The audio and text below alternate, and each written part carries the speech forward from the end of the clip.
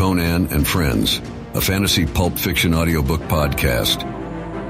Voice characterizations and sound design by audiodrama.ai. John Carter of Mars by Edgar Rice Burroughs. Episode 4. Book 1. A Princess of Mars. Chapter 12. A Prisoner with Power. As I entered and saluted, Lorquas Tommel signaled me to advance and, fixing his great hideous eyes upon me, addressed me thus. You have been with us a few days, yet during that time you have by your prowess won a high position among us. Be that as it may, you are not one of us. You owe us no allegiance. Your position is a peculiar one, he continued. You are a prisoner, and yet you give commands which must be obeyed. You are an alien, and yet you are a Tharkian chieftain. You are a midget, and yet you can kill a mighty warrior with one blow of your fist. And now you are reported to have been plotting to escape with another prisoner of another race. A prisoner who, from her own admission, half believes you are returned from the Valley of Dor. Either one of these accusations, if proved, would be sufficient grounds for your execution. But we are a just people, and you shall have a trial on our return to Thark, if Tal Hages so commands. But, he continued in his fierce guttural tones, if you run off with the Red Girl, it is I who shall have to account to Tal Hages. It is I who shall have to face Tars Tarkas and either demonstrate my right to command, or the metal from my dead carcass will go to a better man, for such is the custom of the Tharks. I have no quarrel with Tars Tarkas. Together we rule supreme, the greatest of the lesser communities among the green men. We do not wish to fight between ourselves. And so if you were dead, John Carter, I should be glad. Under two conditions only, however, may you be killed by us without orders from Tal Hages. In personal combat in self-defense, should you attack one of us, or were you apprehended in an attempt to escape. As a matter of justice, I must warn you that we only await one of these two excuses for ridding ourselves of so great a responsibility. The safe delivery of the Red Girl to Tal Hages is of the greatest importance. Not in 1,000 years have the Tharks made such a capture. She is the granddaughter of the greatest of the Red Jedaks, who is also our bitterest enemy. I have spoken. The Red Girl told us that we were without the softer sentiments of humanity, but we are a just and truthful race. You may go. Turning, I left the audience chamber. So this was the beginning of Sarkoja's persecution. I knew that none other could be responsible for this report which had reached the ears of Lorquas Pommel so quickly, and now I recalled those portions of our conversation which had touched upon escape and upon my origin. Sarkoja was at this time Tars Tarkas' oldest and most trusted female. As such, she was a mighty power behind the throne, for no warrior had the confidence of Lorquas Pommel to such an extent as did his ablest lieutenant, Tars Tarkas. However, instead of putting thoughts of possible escape from my mind, my audience with Lorquas Pommel only served to center my every faculty on this subject. Now, more than before, the absolute necessity for escape insofar as Dejah Thoris was concerned was impressed upon me, for I was convinced that some horrible fate awaited her at the headquarters of Tal Hages. As described by Sola, this monster was the exaggerated personification of all the ages of cruelty, ferocity, and brutality from which he had descended. Cold, cunning, calculating. He was also, in marked contrast to most of his fellows, a slave to that brute passion which the waning demands for procreation upon their dying planet has almost stilled in the Martian breast. The thought that the divine Dejah Thoris might fall into the clutches of such an abysmal atavism started the cold sweat upon me. Far better that we save friendly bullets for ourselves at the last moment, as did those brave frontier women of my lost land who took their own lives rather than fall into the hands of the Indian braves. As I wandered about the plaza lost in my gloomy forebodings, Taurus Tarkus approached me on his way from the audience chamber. His demeanor toward me was unchanged, and he greeted me as though we had not just parted a few moments before. "Where are your quarters, John Carter?" he asked. "I have selected none," I replied. It seemed best that I quartered either by myself or among the other warriors, and I was awaiting an opportunity to ask your advice. As you know, and I smile, I am not yet familiar with all the customs of the Tharks.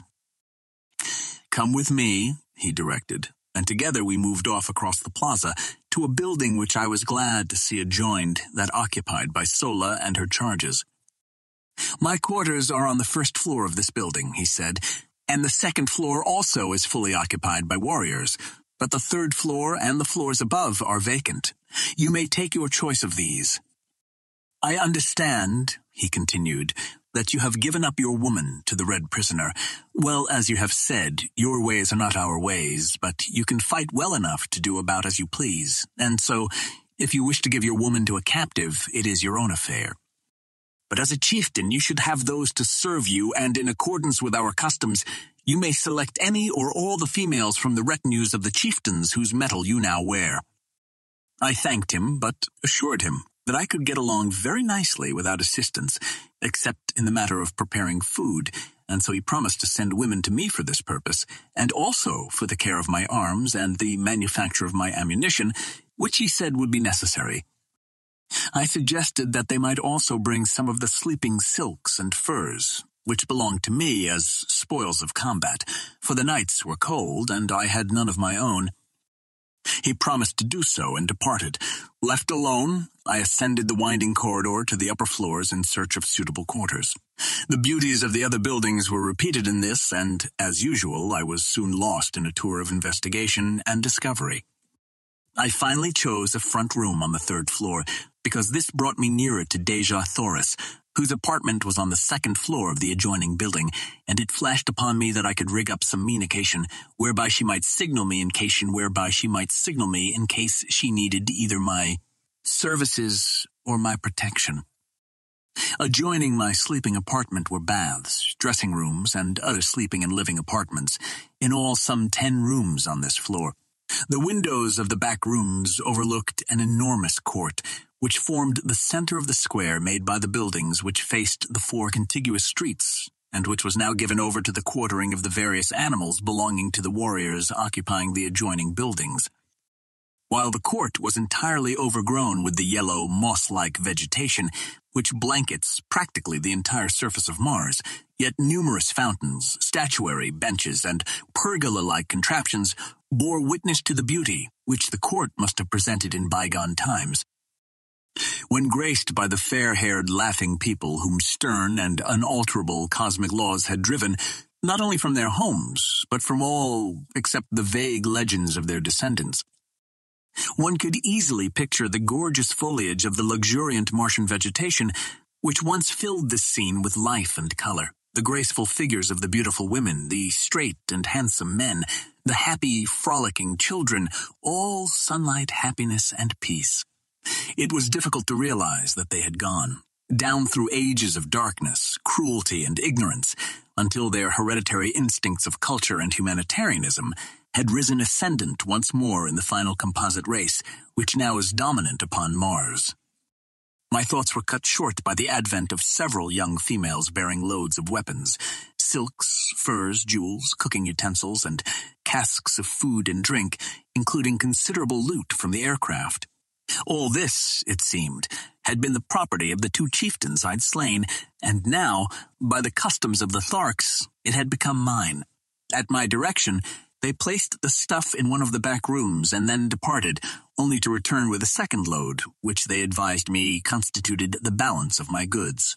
On the second trip, they were accompanied by 10 or 15 other women and youths who, it seemed, formed the retinues of the 2 chieftains. They were not their families, nor their wives, nor their servants. The relationship was peculiar, and so unlike anything known to us that it is most difficult to describe. All property among the Green Martians is owned in common by the community, except the personal weapons, ornaments, and sleeping silks and furs of the individuals. These alone can one claim undisputed right to, nor may he accumulate more of these than are required for his actual needs. The surplus he holds merely as custodian, and it is passed on to the younger members of the community as necessity demands. The women and children of a man's retinue may be likened to a military unit for which he is responsible in various ways, as in matters of instruction, discipline, sustenance, and the exigencies of their continual roamings and their unending strife with other communities and with the Red Martians. His women are in no sense wives. The Green Martians use no word corresponding in meaning with this earthly word. Their mating is a matter of community interest solely, and is directed without reference to natural selection. The council of chieftains of each community control the matter, as surely as the owner of a Kentucky racing stud directs the scientific breeding of his stock for the improvement of the whole. In theory, it may sound well, as is often the case with theories, but the results of ages of this unnatural practice, coupled with the community interest in the offspring being held paramount to that of the mother, is shown in the cold, cruel creatures, and their gloomy, loveless, mirthless existence. It is true that the Green Martians are absolutely virtuous, both men and women, with the exception of such degenerates as Tal Hodges, but better far a finer balance of human characteristics, even at the expense of a slight and occasional loss of chastity. Finding that I must assume responsibility for these creatures, whether I would or not, I made the best of it and directed them to find quarters on the upper floors, leaving the third floor to me.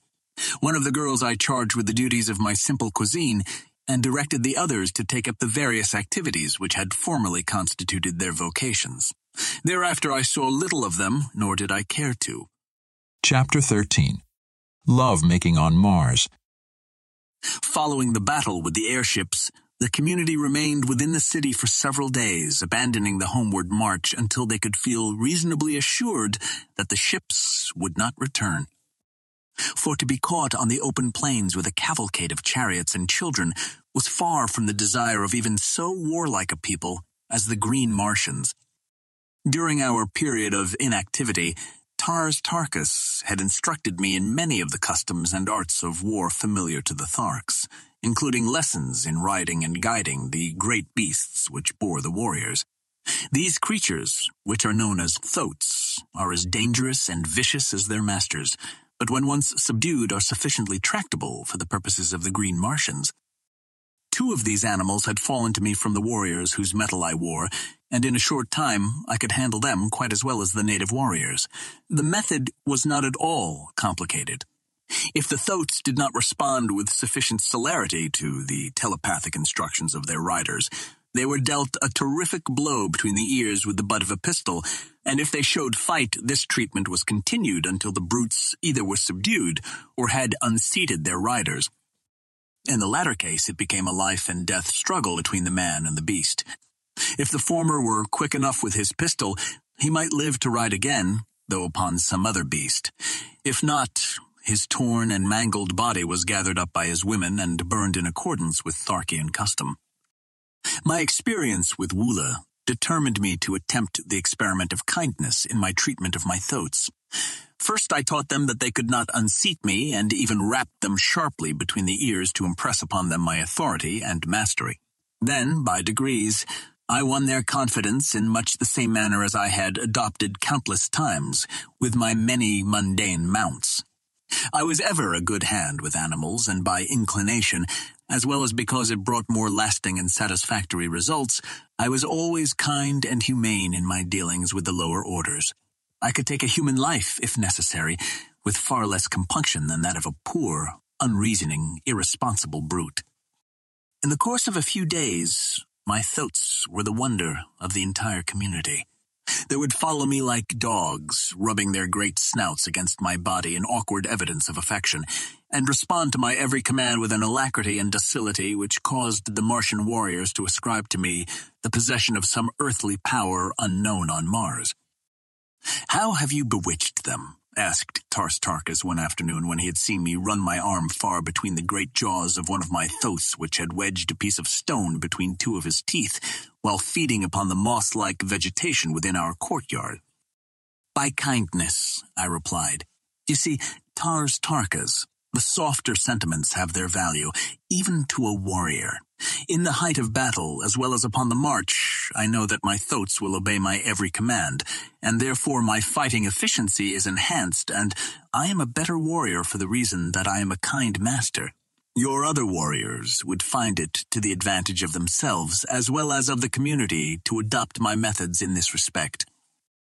Only a few days since you yourself told me that these great brutes, by the uncertainty of their tempers, often were the means of turning victory into defeat, since at a crucial moment they might elect to unseat and rend their riders. Show me how you accomplish these results, was Tars Tarka's only rejoinder. And so I explained as carefully as I could the entire method of training I had adopted with my beasts, and later he had me repeat it before Lorquas Pommel and the assembled warriors. That moment marked the beginning of a new existence for the poor thoats, and before I left the community of Lorquas Pommel, I had the satisfaction of observing a regiment of as tractable and docile mounts as one might care to see. The effect on the precision and celerity of the military movements was so remarkable that Lorquas Pommel presented me with a massive anklet of gold from his own leg as a sign of his appreciation of my service to the horde. On the 7th day following the battle with the aircraft, we again took up the march toward Thark, all probability of another attack being deemed remote by Lorquas Pommel.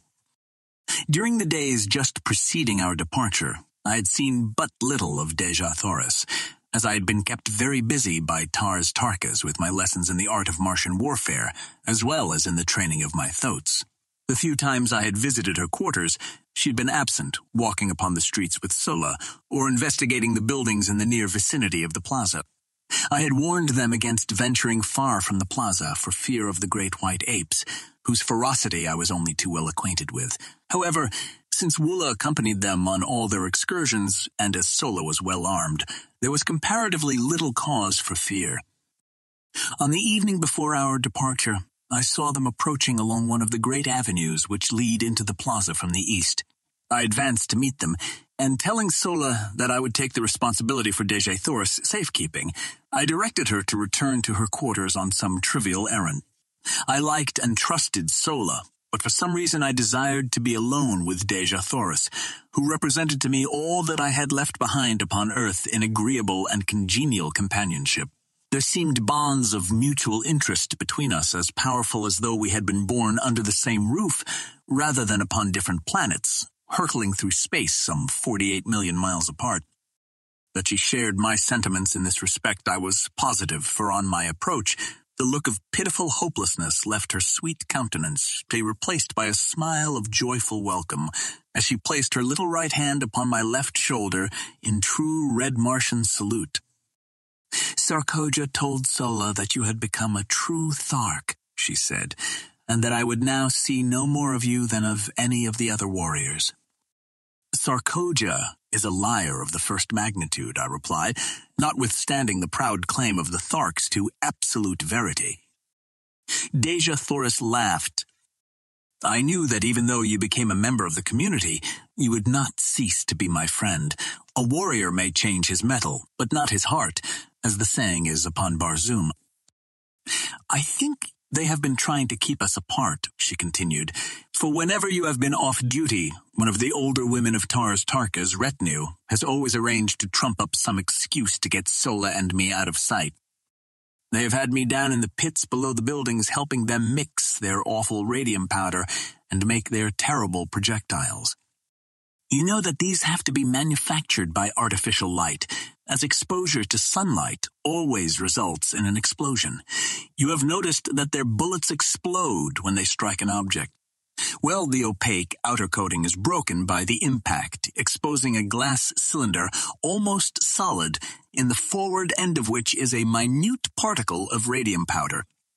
The moment the sunlight, even though diffused, strikes this powder, it explodes with a violence which nothing can withstand. If you ever witness a night battle, you will note the absence of these explosions, while the morning following the battle will be filled at sunrise with the sharp detonations of exploding missiles fired the preceding night. As a rule, however, non-exploding projectiles are used at night. I have used the word radium in describing this powder because in the light of recent discoveries on Earth, I believe it to be a mixture of which radium is the base.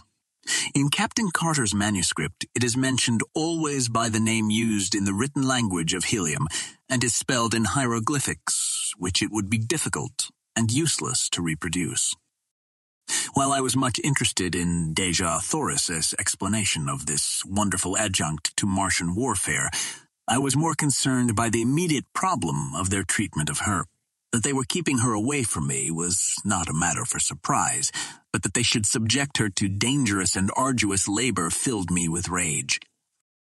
"Have they ever subjected you to cruelty and ignominy, Dejah Thoris?" I ask, feeling the hot blood of my fighting ancestors leap in my veins as I awaited her reply. "Only in little ways, John Carter," she answered. "Nothing that can harm me outside my pride. They know that I am the daughter of 10,000 Jedaks, that I trace my ancestry straight back without a break to the builder of the first great waterway, and they, who do not even know their own mothers, are jealous of me. At heart, they hate their horrid fates, and so wreak their poor spite on me who stand for everything they have not, and for all they most crave and never can attain. Let us pity them, my chieftain, for even though we die at their hands, we can afford them pity, since we are greater than they, and they know it." Had I known the significance of those words, my chieftain, as applied by a red Martian woman to a man, I should have had the surprise of my life, but I did not know at that time, nor for many months thereafter. Yes, I still had much to learn upon Barsoom. I presume it is the better part of wisdom that we bow to our fate with as good grace as possible, Dejah Thoris. But I hope, nevertheless, that I may be present the next time that any Martian, green, red, pink, or violet, has the temerity to even so much as frown on you, my princess. Dejah Thoris caught her breath at my last words and gazed upon me with dilated eyes and quickening breath, and then, with an odd little laugh, which brought roguish dimples to the corners of her mouth, she shook her head and cried, "What a child, a great warrior and yet a stumbling little child." "What have I done now?" I ask in sore perplexity. "Some day you shall know, John Carter, if we live, but I may not tell you. And I, the daughter of Mors Kajak, son of Tardos Mors, have listened without anger," she soliloquized in conclusion. Then she broke out again into one of her gay, happy, laughing moods, joking with me on my prowess as a Thark warrior as contrasted with my soft heart and natural kindliness. "I presume that should you accidentally wound an enemy, you would take him home and nurse him back to health," she laughed. "That is precisely what we do on Earth," I answered, "at least among civilized men." This made her laugh again. She could not understand it, for, with all her tenderness and womanly sweetness, she was still a Martian. And to a Martian, the only good enemy is a dead enemy. For every dead foeman means so much more to divide between those who live. I was very curious to know what I had said or done to cause her so much perturbation a moment before, and so I continued to importune her to enlighten me. "No," she exclaimed, "it is enough that you have said it and that I have listened. And when you learn John Carter, and if I be dead, as likely I shall be ere the further moon has circled Barsoom, another 12 times, remember that I listened and that I smiled." It was all Greek to me, but the more I begged her to explain, the more positive became her denials of my request, and so, in very hopelessness, I desisted. Day had now given way to night, and as we wandered along the great avenue lighted by the 2 moons of Barsoom, and with Earth looking down upon us out of her luminous green eye, it seemed that we were alone in the universe, and I, at least, was content that it should be so. The chill of the Martian night was upon us, and removing my silks, I threw them across the shoulders of Dejah Thoris. As my arm rested for an instant upon her, I felt a thrill pass through every fiber of my being, such as contact with no other mortal had even produced. and it seemed to me that she had leaned slightly toward me, but of that I was not sure. Only I knew that as my arm rested there across her shoulders longer than the act of adjusting the silk required, she did not draw away, nor did she speak. And so, in silence, we walked the surface of a dying world, but in the breast of one of us, at least, had been born that which is ever oldest, yet ever new. I loved Dejah Thoris. The touch of my arm upon her naked shoulder had spoken to me in words I would not mistake, and I knew that I had loved her since the first moment that my eyes had met hers, that first time in the plaza of the dead city of Karad. Chapter 14. A Duel to the Death. My first impulse was to tell her of my love, and then I thought of the helplessness of her position, wherein I alone could lighten the burdens of her captivity and protect her in my poor way against the thousands of hereditary enemies she must face upon our arrival at Thark. I could not chance causing her additional pain or sorrow by declaring a love which, in all probability, she did not return. Should I be so indiscreet, her position would be even more unbearable than now, and the thought that she might feel that I was taking advantage of her helplessness to influence her decision was the final argument which sealed my lips. "Why are you so quiet, Dejah Thoris?" I ask. "Possibly you would rather return to Sola and your quarters?" "No," she murmured. "I am happy here. I do not know why it is that I should always be happy and contented when you, John Carter, a stranger, are with me. Yet at such times it seems that I am safe, and that with you I shall soon return to my father's court and feel his strong arms about me and my mother's tears and kisses on my cheek." "Do people kiss, then, upon Barzoom?" I ask, when she had explained the word she used in answer to my inquiry as to its meaning. "Parents, brothers, and sisters, yes. And," she added in a low, thoughtful tone, "lovers. And you, Dejah Thoris, have parents and brothers and sisters?" Yes. "And, lover?" She was silent, nor could I venture to repeat the question. "The man of Barzoom," she finally ventured, "does not ask personal questions of women, except his mother and the woman he has fought for and won. But I have fought. I started, and then I wished my tongue had been cut from my mouth, for she turned even as I caught myself and ceased, and drawing my silks from her shoulder, she held them out to me, and without a word, and with head held high, she moved with the carriage of the queen she was, toward the plaza and the doorway of her quarters.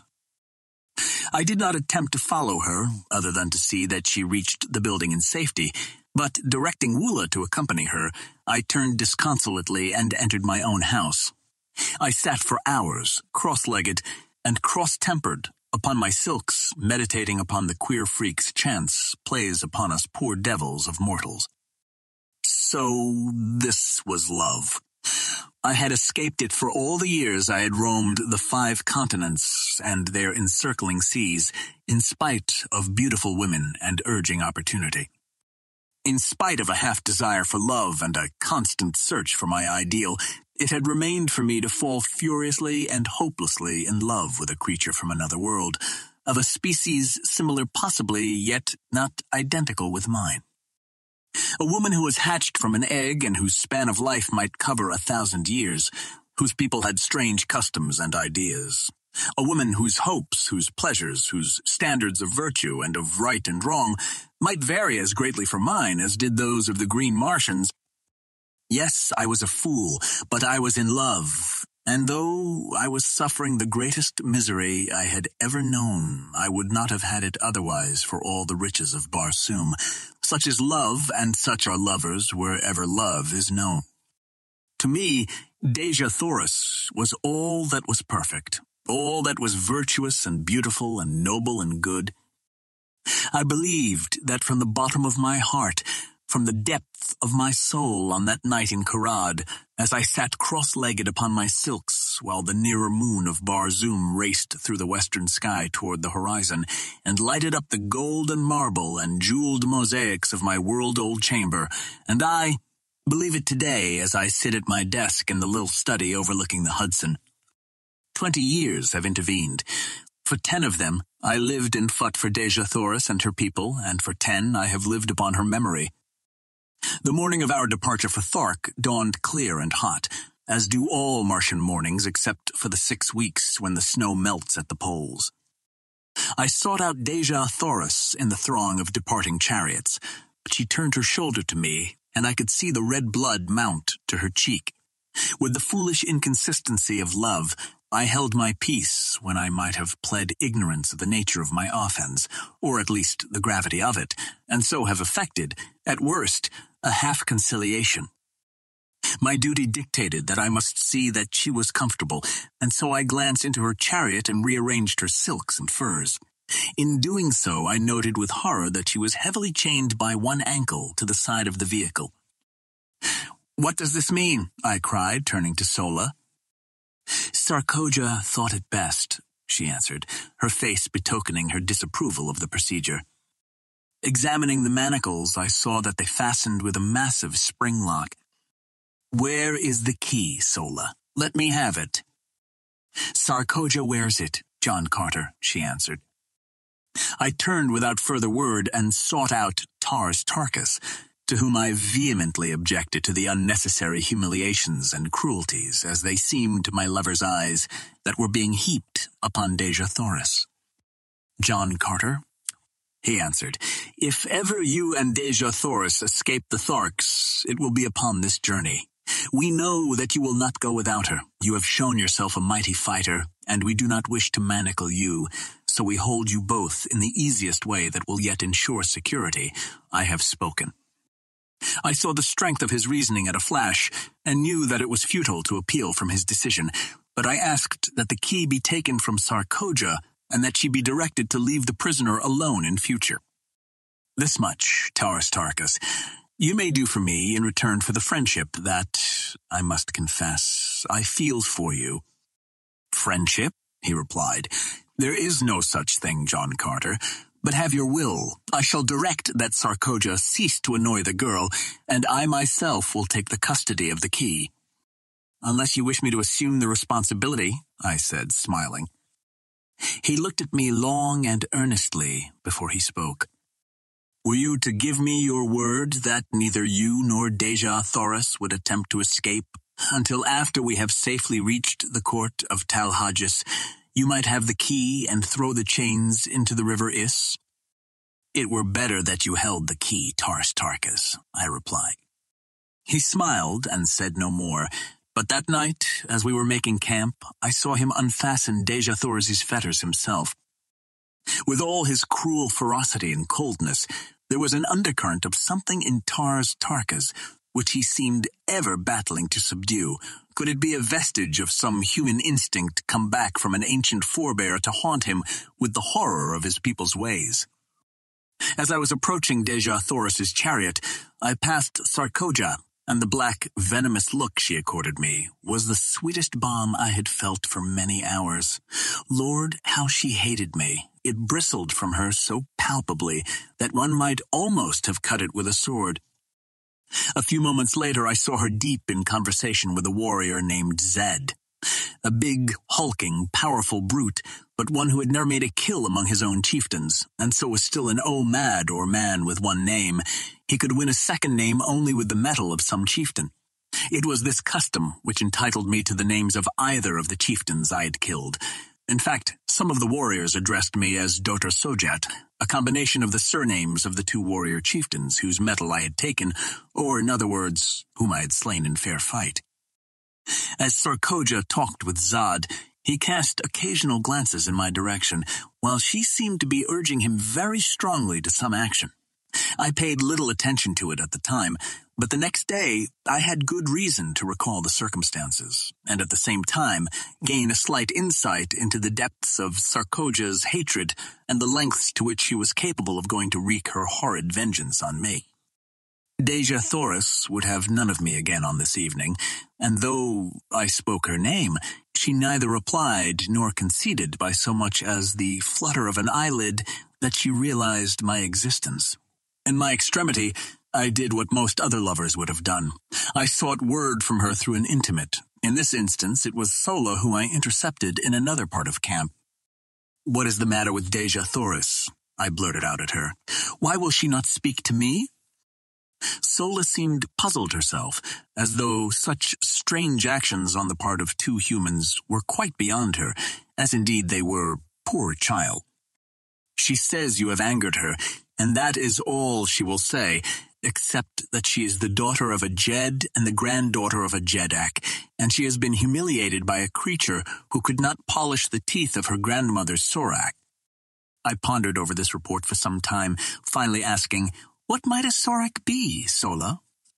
"A little animal about as big as my hand, which the Red Martian women keep to play with," explained Sola. "Not fit to polish the teeth of her grandmother's cat. I must rank pretty low in the consideration of Deja Thoris, I thought, but I could not help laughing at the strange figure of speech, so homely and in this respect so earthly. It made me homesick, for it sounded very much like not fit to polish her shoes, and then commenced a train of thought quite new to me. I began to wonder what my people at home were doing. I had not seen them for years. There was a family of Carters in Virginia who claimed close relationship with me. I was supposed to be a great uncle, or something of the kind, equally foolish. I could pass anywhere for 25 to 30 years of age, and to be a great uncle always seemed the height of incongruity, for my thoughts and feelings were those of a boy. There were two little kiddies in the Carter family whom I had loved and who had thought there was no one on earth like Uncle Jack. I could see them just as plainly as I stood there under the moonlit skies of Barzoom, and I longed for them as I had never longed for any mortals before. By nature, a wanderer, I had never known the true meaning of the word home, but the great hall of the Carters had always stood for all that the word did mean to me, and now my heart turned toward it from the cold and unfriendly peoples I had been thrown amongst. For did not even Deja Thoris despise me? I was a low creature, so low, in fact, that I was not even fit to polish the teeth of her grandmother's cat. And then my saving sense of humor came to my rescue, and laughing I turned into my silks and furs and slept upon the moon-haunted ground, the sleep of a tired and healthy fighting man. We broke camp the next day at an early hour and marched with only a single halt until just before dark. Two incidents broke the tediousness of the march. About noon we espied far to our right what was evidently an incubator, and Lorquas Pommel directed Tars Tarkas to investigate it. The latter took a dozen warriors, including myself, and we raced across the velvety carpeting of moss to the little enclosure. It was indeed an incubator, but the eggs were very small in comparison with those I had seen hatching in ours at the time of my arrival on Mars. Tars Tarkas dismounted and examined the enclosure minutely, finally announcing that it belonged to the green men of Warhoon and that the cement was scarcely dry where it had been walled up. "They cannot be a day's march ahead of us," he exclaimed, the light of battle leaping to his fierce face. The work at the incubator was short indeed. The warriors tore open the entrance, and a couple of them, crawling in, soon demolished all the eggs with their short swords. Then, remounting, we dashed back to join the cavalcade. During the ride, I took occasion to ask Tars Tarkas if these warhoons whose eggs we had destroyed were a smaller people than his Tharks. I noticed that their eggs were so much smaller than those I saw hatching in your incubator, I added. He explained that the eggs had just been placed there, but like all green Martian eggs, they would grow during the 5-year period of incubation until they obtained the size of those I had seen hatching on the day of my arrival on Barzoom. This was indeed an interesting piece of information, for it had always seemed remarkable to me that the green Martian women, large as they were, could bring forth such enormous eggs as I had seen the 4-foot infants emerging from. As a matter of fact, the new-laid egg is but little larger than an ordinary goose egg, and as it does not commence to grow until subjected to the light of the sun, the chieftains have little difficulty in transporting several hundreds of them at one time from the storage vaults to the incubators. Shortly after the incident of the Warhoon eggs, we halted to rest the animals, and it was during this halt that the second of the day's interesting episodes occurred. I was engaged in changing my riding cloths from one of my thoats to the other, for I divided the day's work between them when Zad approached me, and without a word struck my animal a terrific blow with his longsword. I did not need a manual of Green Martian etiquette to know what reply to make, for in fact I was so wild with anger that I could scarcely refrain from drawing my pistol and shooting him down for the brute he was. But he stood waiting with drawn longsword, and my only choice was to draw my own and meet him in fair fight with his choice of weapons or a lesser one. This latter alternative is always permissible. Therefore, I could have used my short sword, my dagger, my hatchet, or my fists, had I wished, and been entirely within my rights, but I could not use firearms or a spear while he held only his longsword. I chose the same weapon he had drawn because I knew he prided himself upon his ability with it, and I wished, if I worsted him at all, to do it with his own weapon. The fight that followed was a long one and delayed the resumption of the march for an hour. The entire community surrounded us, leaving a clear space about 100 feet in diameter for our battle. Zad first attempted to rush me down as a bull might a wolf, but I was much too quick for him, and each time I sidestepped his rushes he would go lunging past me, only to receive a nick from my sword upon his arm or back. He was soon streaming blood from a half-dozen minor wounds, but I could not obtain an opening to deliver an effective thrust. Then he changed his tactics, and fighting warily and with extreme dexterity, he tried to do by science what he was unable to do by brute strength. I must admit that he was a magnificent swordsman, and had it not been for my greater endurance and the remarkable agility the lesser gravitation of Mars lent me, I might not have been able to put up the creditable fight I did against him. We circled for some time without doing much damage on either side, the long, straight, needle-like swords flashing in the sunlight and ringing out upon the stillness as they crashed together with each effective parry. Finally, Zad, realizing that he was tiring more than I, evidently decided to close in and end the battle in a final blaze of glory for himself. Just as he rushed me, a blinding flash of light struck full in my eyes, so that I could not see his approach and could only leap blindly to one side in an effort to escape the mighty blade that it seemed I could already feel in my vitals. I was only partially successful, as a sharp pain in my left shoulder attested, but in the sweep of my glance as I sought to again locate my adversary, a sight met my astonished gaze, which paid me well for the wound the temporary blindness had caused me. There, upon Dejah Thoris's chariot, stood 3 figures, for the purpose evidently of witnessing the encounter above the heads of the intervening Tharks. There were Dejah Thoris, Sola, and Sarkoja, and as my fleeting glance swept over them, a little tableau was presented which will stand graven in my memory to the day of my death. As I looked, Dejah Thoris turned upon Sarkoja with the fury of a young tigress and struck something from her upraised hand, something which flashed in the sunlight as it spun to the ground. Then I knew what had blinded me at that crucial moment of the fight, and how Sarkoja had found a way to kill me without herself delivering the final thrust. Another thing I saw, too, which almost lost my life for me then and there, for it took my mind, for the fraction of an instant, entirely from my antagonist. For, as Dejah Thoris struck the tiny mirror from her hand, Sarkoja, her face livid with hatred and baffled rage, whipped out her dagger and aimed a terrific blow at Dejah Thoris. And then Sola, our dear and faithful Sola, sprang between them. The last I saw was the great knife descending upon her shielding breast. My enemy had recovered from his thrust and was making it extremely interesting for me, so I reluctantly gave my attention to the work in hand, but my mind was not upon the battle.